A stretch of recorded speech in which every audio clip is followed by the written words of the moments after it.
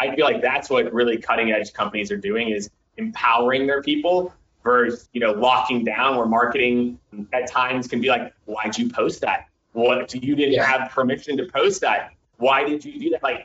That's some 2008 level thinking. You're listening to the Flip My Funnel podcast, a daily podcast dedicated to helping B2B marketing, sales, and customer success professionals become masters of their craft. It's Wednesday, and in these episodes, Sangram and myself, James Carberry, focus on personal development. We'll share books and other resources that are helping us get a little bit better every single day. And remember, like Sangram always says, without a community, you are simply a commodity. Here we go.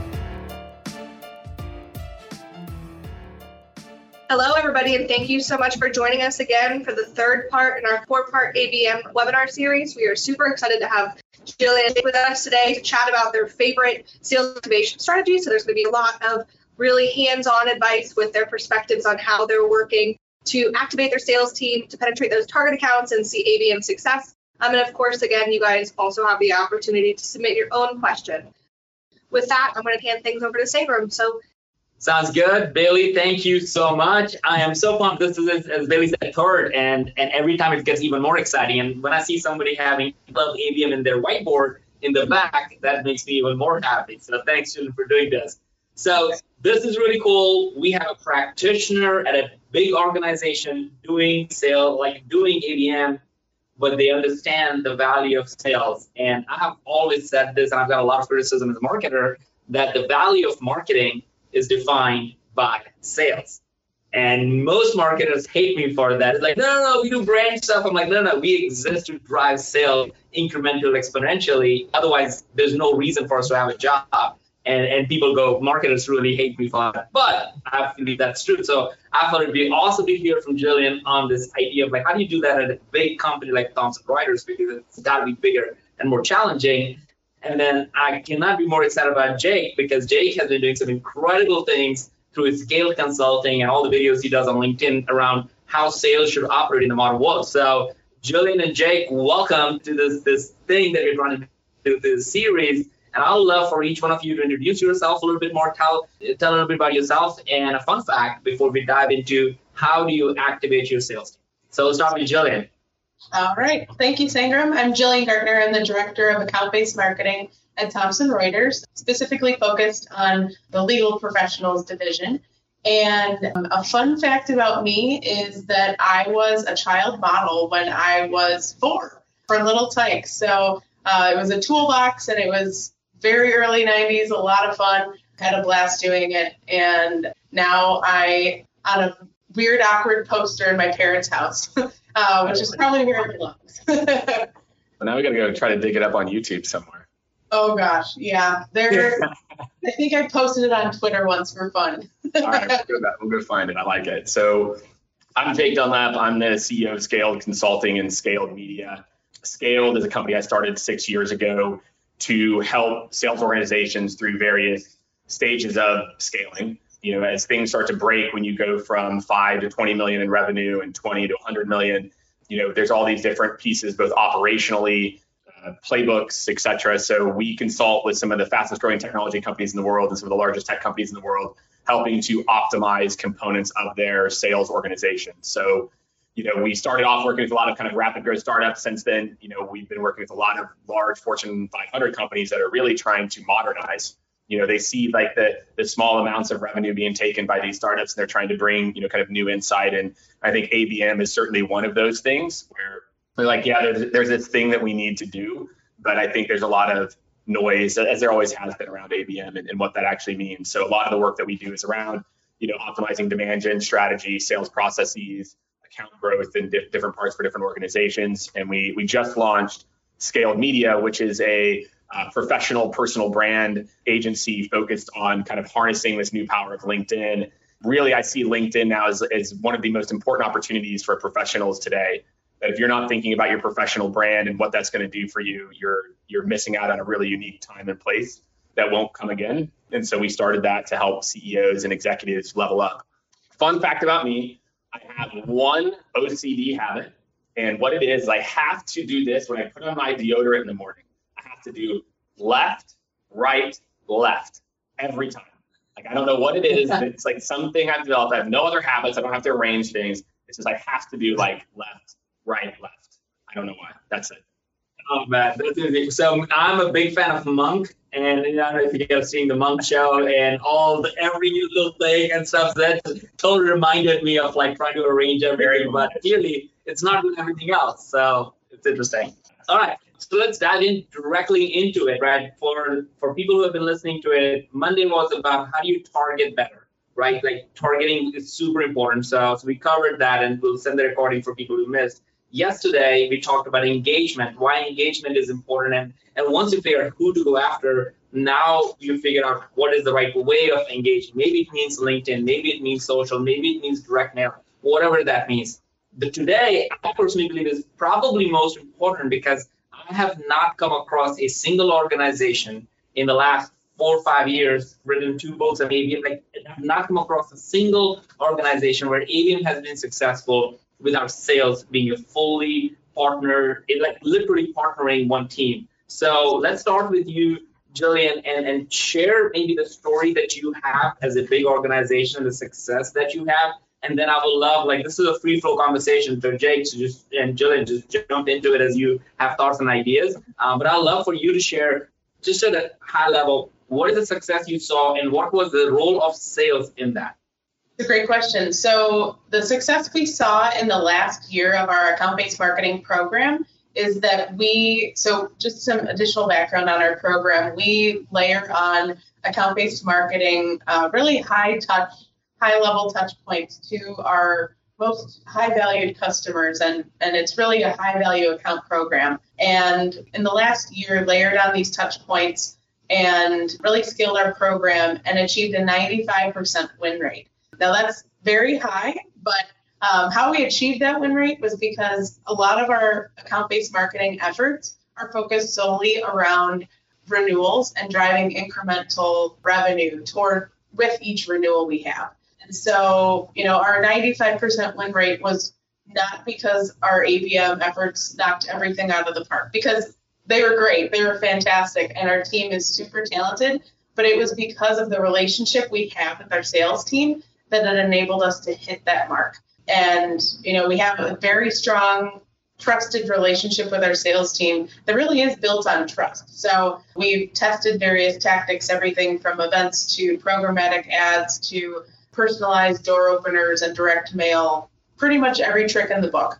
But when it comes to account-based marketing, what we found is that works best is when we know the situation with the companies we're targeting and what their pain points are and where they're at in the sales cycle, so that we can partner with our sales team accordingly so that we're helpful and not, additional noise in the sales process for them, but really helping to accelerate pipeline and keep our team top of mind with the companies we're targeting. I love that. And Jillian, and Jake, just jump in as you feel free. I feel like I want people not to miss this.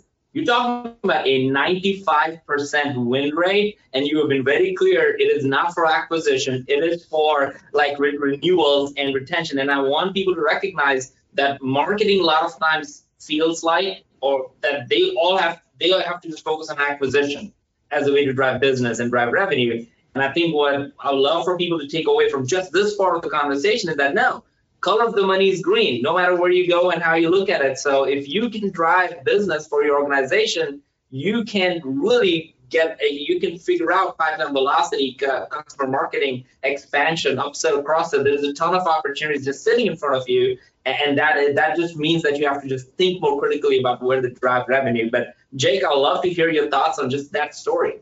Yeah, I love it. I mean, I've talked about this a lot lately, that I think, and the beautiful part that you have, Jillian, is that being in the, a larger company, you're focused on current account growth. And I think in the little startup world bubble, there is such an over focus on net new. And like the amount of money that's laying on the floor from our current clients, if we just treated the way that we wanted to grow and interact with our current clients with the same amount of focus that we gave to new business, it would transform so many different tech companies that I know. And so what I love here is, like, I think this is a really important point, that if, a large company established in their space is finding incremental success in using this approach. A growth stage company that's only been in existence for 5 to 7 years. Imagine the results you can see, right? Imagine the results that you could see if you dedicated, someone on the ABM side to actually growing and working with your current account. So I think it's just such an awesome use case, and I think anybody who's at a growth stage technology company or even rapid growth, right, sub 100 million, needs to hear that we spend so much of our attention and time on net new, and we just sleep on all that money laying on the floor. It's our current customers and our ability to grow that relationship there. So I think it's just such a great practical example of it actually in play, which is awesome.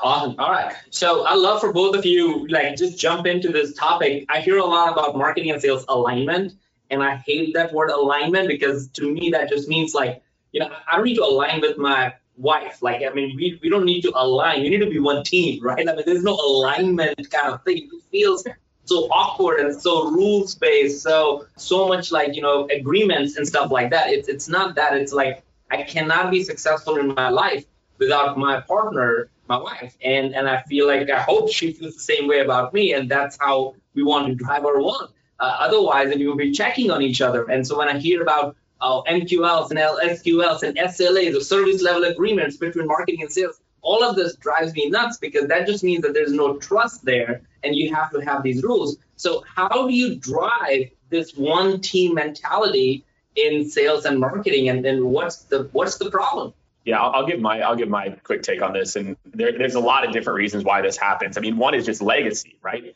Sales and marketing aren't used to working together. It's not normal. It isn't what has happened for forever. Usually, you have marketing doing some things, sales thinking they should do something else. It's a very rare opportunity where the two are aligned. I think a lot of this candidly goes to compensation. Meaning when Aaron Ross wrote Predictable Revenue, we came up with this concept of MQL being this magic thing. And if you just had enough of these magic things, then sales would come out of the back end of it. And so we started compensating marketing on that magic little thing. And we stopped thinking about kind of the rest of the journey, right? And so to me, I feel like until we fix compensation alignment and how these two groups are bonus, both sales, leadership, and marketing, and we tie it to the first activity, or even tying everything to revenue, I think is the easiest way. Even though there definitely is an element of brand that I think is really important to take into account. I think these groups, you cannot have sales and marketing alignment if the compensation structure is off. If marketing at the CMO level is being compensated on MQLs, and that's the main part of their bonus for the people on their team, you will never have, I shouldn't say never, it's very, very difficult. So to me, a lot of this starts with, are the team incentives aligned? And that helps to get everyone in that mind frame, that helps to get everyone aligned. And there's obviously a lot more into it, but I think that's the one that we kind of sleep on a little bit. I love it. How's it for you? How did you bring alignment or one team? So I think, I definitely agree with Jake's points along the lines of compensation. While I won't get into the details of our marketing compensation, but one thing that we are very conscious of is how our sales partners are compensated. So we're conscious of sales cycles and where their commission checks are coming from. So we're not going to pick renewals or big acquisitions that probably won't happen for the next 2 to 5 years. We're focusing on where their range is and where their focus is to help them meet their number for the year and the following year as well. So that has helped us because, when we kicked off the program, that was one of the first things that we put in place. And so, sales folks are motivated by money and marketing folks are too. So we just need to make sure that we're aligned in how folks are being compensated and what the sales folks are going after. But then really when we've really focused on alignment and fostering that strong relationship, I agree with you, Sangram. I don't like the word alignment because it should just happen. It should already be in place. And we've found that happen organically after we've had some strong success stories. So as a practitioner, my team and I, when we have strong success stories, we make them known to the sales organization and also our other marketing partners too. So when we've had events that hit home runs or door openers that just made people that ignored us actually pay attention, just tactically, we share those with our our other peers and our other partners, make sure they're known, and then figure out how we can apply those on a more broader level to other accounts where it makes sense. So that's also helped us establish a level of trust and, that true partnership that we really need between sales and marketing. All right. So give, I know this is what have happened in the last couple of when where people said, well, give us practical tips of doing this. How do I activate my sales team? So let's just go through a scenario.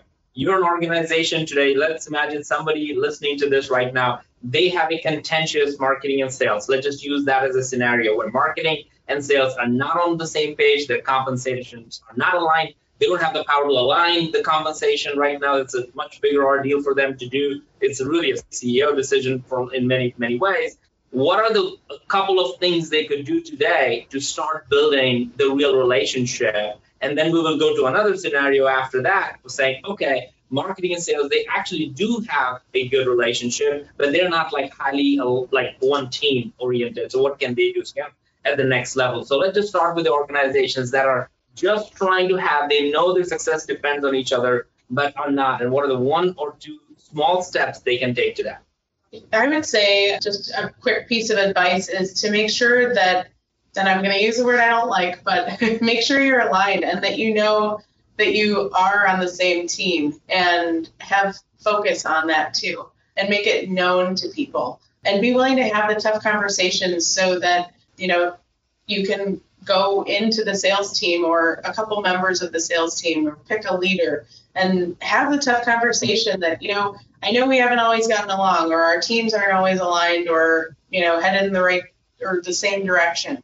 But we're here to help you as marketers, and we want to make sure that we're a critical piece of your success and that we're helping and not harming the situation for you. So just reestablishing that trust, I think, is really important, and being willing to have those tough conversations with sales team members or leaders where appropriate is really, really helpful.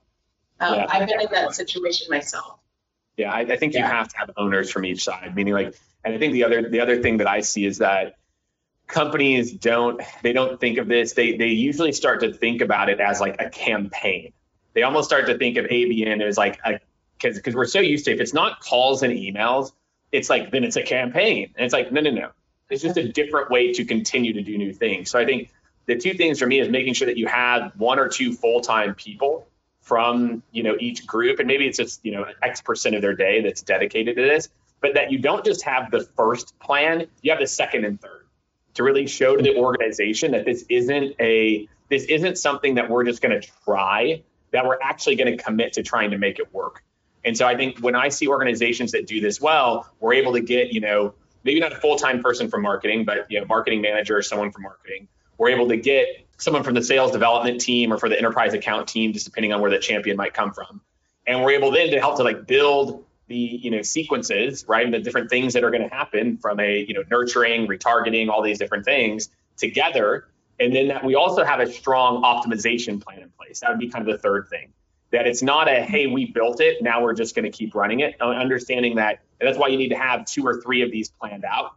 Just theoretically, we're thinking about this is going to happen in the future. Let's think about optimizing it. It's not set it and forget it. So for me, if there's not owners from each group, we don't have the mindset that there's multiple of these kind of targeting concepts that are going to, and it could just be the next wave of the same targets. That's fine too. It doesn't need to be new verticals or something every time.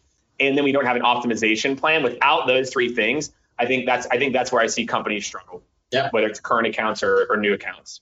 I love that. All right. So to summarize that portion of it, for people, organizations that have this contentious marketing and sales, find an owner, find a leader, start the conversation, maybe find 1 or 2 people and start there. Don't think about it as a campaign. Help them understand what the end result is. Maybe sequence this the right way and just create a plan to have it optimized along the way, not just do one thing and just run away. Just actually be with it, because you're going to get it wrong and you're going to fail. And if you don't stay with it, and especially with your partners, that's where the trust, as Jillian, you were mentioning, falls up. All right. So with that being for organizations that are contentious, we got that. For the people listening to this right now who you know what, we ain't got so bad. We are good. We have relationship. Our sales and marketing actually talk to each other. But we just want to take it to the next level, right? We really want to kick the ball, because I think, Jillian, what you have done in your organization to have that level of win rate I don't think it's possible without actually taking it to the next level than just being that, hey. So both of you, like, what can they do to take it to what is the new thing they can do? What is the new idea that they can pull together?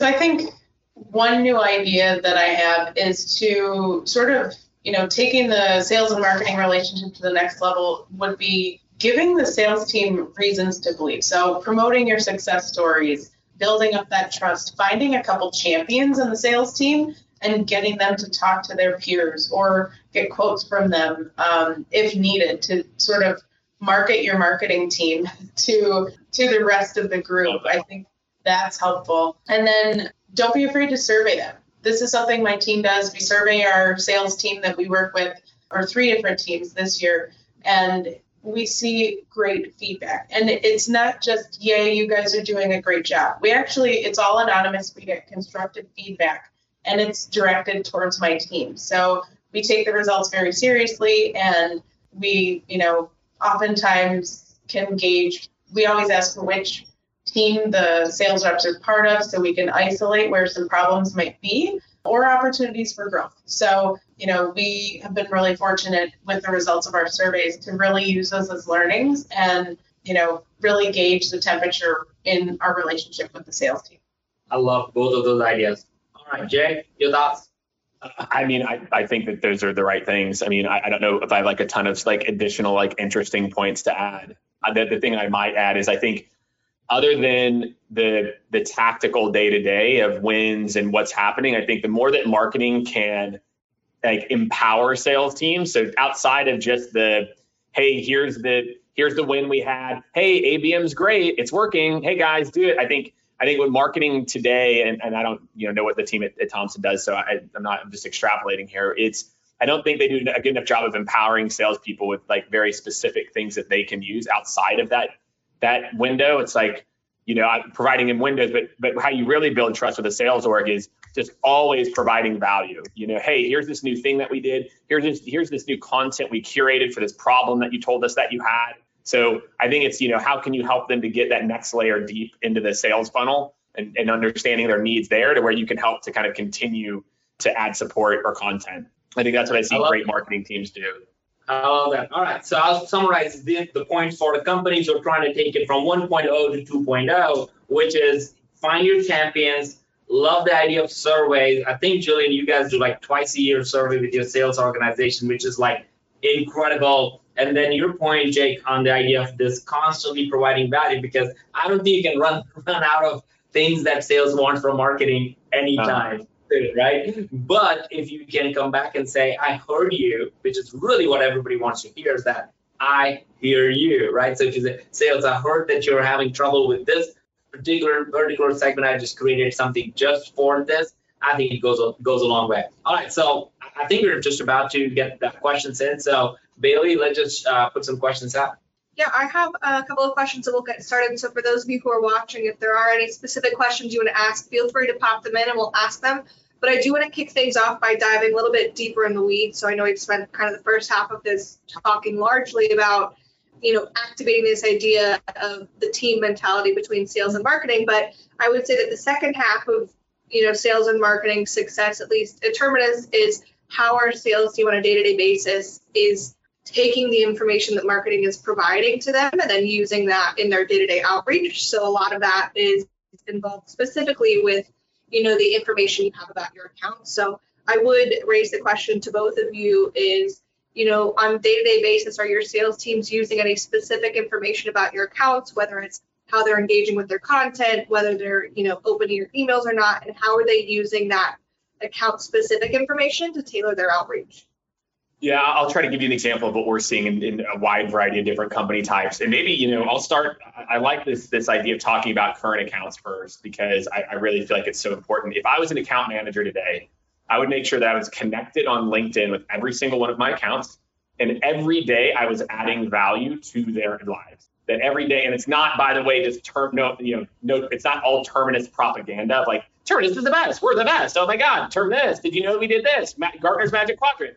Instead, it's how are you positioning yourself as an expert? So they like to do business with you and the company. So to me, I feel like the companies that are really winning right now understand that, again, LinkedIn is a place where, again, if your buyers are there, if your buyers don't exist on LinkedIn, you sell into like surgeons, don't use LinkedIn, right? But for those of us that do sell into LinkedIn, I think is a great way to do that. But if I was an account manager, I would be thinking about if you connect with your people and you just add value all the time. And it's the same thing for the sales development team as well, too. It's like, imagine these kind of, these sequences are running, and then I'm adding value on my LinkedIn. And I think that's the big opportunity that I see for the sales organizations as a whole, is how to move away from being marketing mouthpieces for your company, because it's not working. You go and look at the engagement that your teams get, and even your C-level executives get, it's not great, because you just share company, and we see through that now.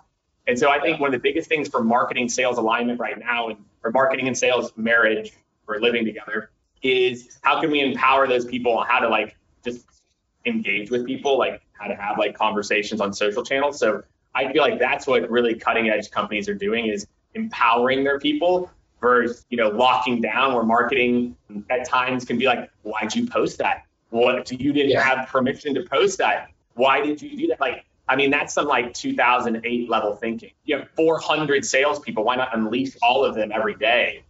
So I feel like that to me is the next frontier, and the companies that figure that out are gonna really destroy it. Love that. All right, Jillian, what do you think? Great. So, using a way to help keep that engagement going. I agree with everything Jake mentioned. I think reminding the sales folks that we know we're marketing to people. So we're not marketing to a robot. We're using account-based marketing techniques to drive engagement, accelerate the pipeline, and create meaningful experiences so that our reps can get in front of the right people to build relationships and, establish credibility so that the influencers and the decision makers can ultimately buy our products and services. So, for us, it's making sure we're giving our sales team meaningful data points as well. So, when we're using, as an example, the Terminus platform, and we see people from one particular account just engaging with our content across the board like gangbusters, we'll let our sales team know. We're watching that pretty closely. So anywhere where we can give account-specific advice, I think that just drives a lot of relevance with our sales team. I love that. And I would add to all of this is that this idea of being on LinkedIn or being on all that stuff, I think I still feel almost 99% of the organizations think like it's not the way people buy. I still believe that that's what the most executives think. It's like, oh, there goes that couple of people. They're probably millennials. Let me just throw that word out there and say. And I feel like none of us here, and I think I might be the oldest here on the call, but like, man, I feel like there is so much going on that is happening for real, and the real business is actually happening. It's not because people are putting about their company. They're actually adding a ton of value to every single conversation. But to enable the entire organization to do that is an entirely another thing. And I think marketing can play a huge role in enabling your sales team to look smart and look valuable, because the buyers already know, measure the information. It's our job to make our salespeople look smart. So not just smart with more of your company stupid stuff. Like, that's the problem, is stop just giving them more insights about your company. That's not why people want to hear from your team. They don't want to hear, like, if everything you're sharing is about your new product release and that you won best places to work and that you're hiring, like, it's never going to work. And I think that's the mistake. Most marketers it's like marketers we're just not trained to say, like, what do you mean, Jacob? Give them information from other companies that's relevant. Like, it almost doesn't compute that I would be giving and empowering my teams with not our own content. Instead, yes. I want to teach them how to forage for content and share their own opinions. Like, oh my God, like, I know that's like the most revolutionary. God forbid the account manager shared their opinion on, like, the space of account-based versus Terminus, Thomson Reuters. Like, I think that to me is the next frontier for marketers. Is marketers are going to have to learn how to not regulate, but empower the front lines. And it's not just with your own company stuff. And I think that's where so many marketers struggle. They don't know how to do it. They don't know how to not generate company branded content around products or our latest blog post or our latest white paper. And that the companies that are able to realize that it's just about our people sharing relevant stuff in the space, whether it's our stuff or other people's stuff, that's what people resonate with, not with your company stuff. I love that. The next question that we have is another tactical question. It's a question about examples of successful door openers. So whether that's a direct mail piece or any other thing you guys have used to start a conversation. So I would pose to both of you if there's any examples of successful door openers, and then I would also add a follow-up to that to say, were there any sort of things you were looking for to trigger that sentence? So whether it was like an if-then, like if I noticed that somebody went gangbusters on my website, then we send this, or if they're not answering my phone calls, then we'll send this. So what kind of workflow you guys are following with those examples? That's a great question. So just two examples that my team has tested and used this year that, again, we're marketing to people and people have needs. And so we tried to hit on those needs. So, two examples of door openers that we've done just to, again, simple stuff, getting in the door. We're not even pushing our product at all, just trying to get an initial conversation. So, some examples of door openers, one of them included, it was gourmet popcorn with a handwritten note from the sales team. And it was a small bag put in a little box, and it required signature upon delivery. So that helps get beyond any gatekeepers. A lot of the companies we reach have a ton of gatekeepers. So this really made sure that the packages were delivered to our intended recipient's desk. And so popcorn with a note, people loved it. They wanted to chat. And then one other thing, and I know Terminus has used this too, is a lot of business people love fancy socks. And so we ordered some Thomson Reuters branded flashy looking socks, or they weren't even branded, they were just our colors, and said, we'd love to have a conversation that'll knock your socks off. We played so many puns on just socks in general. And we tested it with one company that we have been trying to get in the door. It's a big acquisition for us, and they just have been ignoring us. And it worked a couple months ago. So our sales team's been able to have some initial conversations with them. So, from socks to popcorn, people, I think hitting on their needs is really helpful. A lot of times, giveaways such as iPads or Google Homes with the video component, like high value items make a lot of sense too. But sometimes it's just hitting at the simple needs of people need to eat and wear socks. I don't know what it is about the socks. So my previous role was at a legal marketing company. So I also know how hard it is to get in front of attorneys. Yeah. Those gatekeepers take their job incredibly seriously. But we did the sock thing too. And so I would have clients. I had one client, it was for a customer campaign. So it wasn't like new acquisition, but I had a client text me a picture of him wearing the socks, and they became his lucky trial socks. So he wore them every time. Wow. That's awesome. Very cool. That's what you want, right? You want to be everyone's lucky trial socks. That's ultimate success. I mean, look, I think what we advise a lot of our clients is how do you make it relevant? Meaning, I feel like the kitschy stuff works. And I'm not saying the sock, if you're able to make it relevant, it's great. But the Google Homes, to me, never, ever, ever. The only people that take demos for Google Homes are low-level employees. Facts. I can buy a lot of, I don't need another Google Home, right? So to me, I feel like at the top of the funnel in particular, it has to be relevant. So whenever we do our ABM, what'll happen is I'll read a book around sales organization effectiveness or something, and I'll literally bookmark the chapters that I think another CEO would like. And we mail them the book, right? And then we have a very thoughtful follow-up sequence between email, calls, and LinkedIn. But for me, I feel like at the top of the funnel to cut through the noise, enough people are doing Amazon Dots now and Google Homes that we've kind of already jumped that piece now. So now we're on to the next. And to me, it's the gift has to be relevant. And that's what I challenge my team, whether it's our consultants in the field or whether it's our team at Scaled, is we are not doing this stuff if we can't tie it back to why a CEO should care or why a senior executive should care. So we did a big campaign with a company. They do iPad waitlist management. So we shipped iPads preloaded with a video that we had made. Obviously, it's easier, but we did the iPads because it fit for that business. whereas an iPad might not work if it's not relevant from a content standpoint. So anytime that we're thinking about door openers, it's like, how can I tie it to their business? And a new thing that we're experimenting with are these things. There's this guy, Ed Golid, who does these things called speed sheets. And basically he has a team of analysts and they'll break down a company's annual report into like very specific things and then do a cost benefit analysis for you. Again, it's like, who's my audience? It's a CEO. What does a CEO want to see? Numbers. And then we're also sending it to the CFO. What does the CFO want to see? Cost benefit, right? ROI. So we always try to be very thoughtful with our clients on who's the target, what's the types of content they like to consume, and how can we make it relevant. And that's how we do both internally at Scaled and as our consultants in the field, or we advise them when we're working with our clients is it relevant? How do you make it relevant and as impactful as possible? Love that. As we kind of wrap this up, I think both of you are speaking at B2B SMX conference. Would you guys give like 1 minute promo of like what are you going to be speaking at the conference and what should people be excited about it?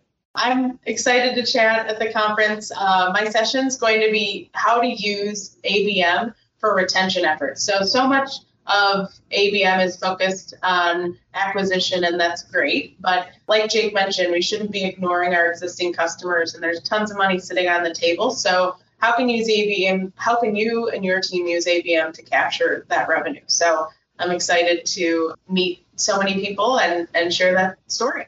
Every sales leader should attend her session. Like, I feel like every CEO, every sales leader needs to attend that session. I am so bullish on the mistreatment of current customers right now. It's silly. Like, and I can only imagine, I'm sure you can't get into it, but they're like forecasted revenue or net negative churn, right? Like, we think 110% net negative is like a good thing. I guarantee the results they saw were like hockey stick. And I feel like there's just so much money. So I love that session. I will come, I'll attend, I'll cheerlead for you because I think it's important.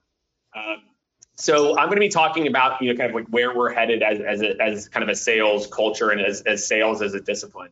I have the luxury now, kind of being removed from being an in-house VP of sales. Now my team and myself, we're working with hundreds of organizations every year as, interim parts of their sales organization, staff augmentation, different so we get a chance to see so many different flavors of what leading edge companies are doing to really either crack the mold or to double down on things that are working. And so really my goal is to talk about where is sales heading, based on trends that we're seeing like live in the field, over the next, 2020, 2021, 2022. And so we'll be talking about everything from social to AI. And I think the thing that you'll try that I always try to bring to all these talks is super tactical takeaways. So this isn't just going to be like a theoretical talk on the future of sales. Like as a frontline salesperson or sales leader or VP or CEO, there will be something in there that you can immediately action on with your sales and marketing work. So prepare for a very high level topic that we're going to get really, really tactical on. That I think is a really important message that salespeople need to start to think about because our world is changing super rapidly and it's not going to slow down. No doubt. And I would say every marketer should attend that session because I think people need, which is why we have organized it that way, where literally there's a marketing session, then a sales session, and then a marketing and sales leaders session. So each day, it's literally, that's how it's completely arranged. So hopefully people will enjoy and get value from both. It's not about one or the other. It's like learn from the other. So I do want to jump in because a last minute question that I think is one of, if not the best question we've gotten all week throughout these sessions. So Krista wants to know, how do you guys feel ABM looks? How is it different as a scrappy startup versus an established company? So as far as the skill set you need as both a marketer and a sales professional, how does that look different if you've got a sales team of 5 people, a sales team of 150 people? What does like a day-to-day background? What skills do you guys need, and how do you guys think? Yeah, I'll get some insight to that. Yeah, I think it's probably a really, really important question because there's so many companies out there that might have 20 people in their sales org and 3 people in marketing are like, yeah, this sounds great. I think the most important thing is to think about ABM doesn't have to be for all your accounts, right? I think a lot of people get stuck is like, do I have to go 100% or not? You can still be running kind of your core plays for your 80% or your 20% of accounts, but the rules and kind of engagement and things that Jillian and I talked about are the same. meaning the key thing is to establish an owner, right? Establish one person who's responsible, establish a plan over the course of the next 3 months of what you're going to do, right? Make sure that you have the logistics worked out. I think that to me, what stops small teams from doing it is logistics. They're just like, I don't know how to do this. And like, look, a lot of you are probably using sales engagement software like SalesLoft or Outreach, and you can build these steps into your sales engagement platform, right? Of like packaged goods, send goods, and so I think to me, a lot of this is assign an owner, build out the tactical plan up front for the first and the subsequent, like the first 2 or 3 things you want to do. Make sure that lives and breathes in your sales engagement platform. And I don't care if you have a team of 5, you should have a sales engagement platform, just period, just table stakes. And then that should give you the highest opportunity to win. You have an owner, you've baked it out, and then you have it built into a system that kind of does a lot of the thinking for you. I feel like that's the super grassroots version. In terms of, the only thing to add to that is in terms of just general skill sets to look for ABM marketers, or if you're a team of 3 people in Jake's example, three-person marketer team, making sure, I like the word scrappy that Bailey, you mentioned, making sure that, and I that's one of my favorite words that I use often in hiring, just making sure that you have someone who can act quickly with urgency, but also making sure that whatever message they're putting out is completely relevant to the audience. And I know that is, very a broad statement, but making sure that you're following those processes that Jake just outlined, knowing what you're going to do and what your plan is, and being willing to test small. You don't have to start with a full program and go all in on ABM across all of your accounts. That's not what, is always most successful. It's not, what you can expect most companies to do, large or small. We don't do that at Thomson Reuters. We're, like Jake mentioned, we're a company that runs our core plays and then ABM's layered on top of that. So for select companies. So just being willing to flex and hire scrappy, fast, and smart marketers. I love that. Oh man, love that. Love that. Again, thank you so much, both of you, for sharing so much. I can't wait to see both of you in person. Give a big bear hug when we meet up there. Big fan of both of you in the World Sup. Thank you for sharing so much wisdom today. So that is all we have for you guys today. Again, we really appreciate Jake and Jillian, you both for taking the time to join us today. And for everybody in the audience, thank you as well for listening in. Feel free to reach back out if you guys have any follow-up questions. We're more than happy to answer them. And I hope you guys all have a wonderful day. We'll see you soon. Thank you, everyone. Thank you. You've been listening to the Flip My Funnel podcast. To make sure that you never miss an episode, subscribe to the show in your favorite podcast player. If you have an iPhone, we'd love for you to open the Apple Podcasts app and leave a review. Thank you so much for listening. Until next time.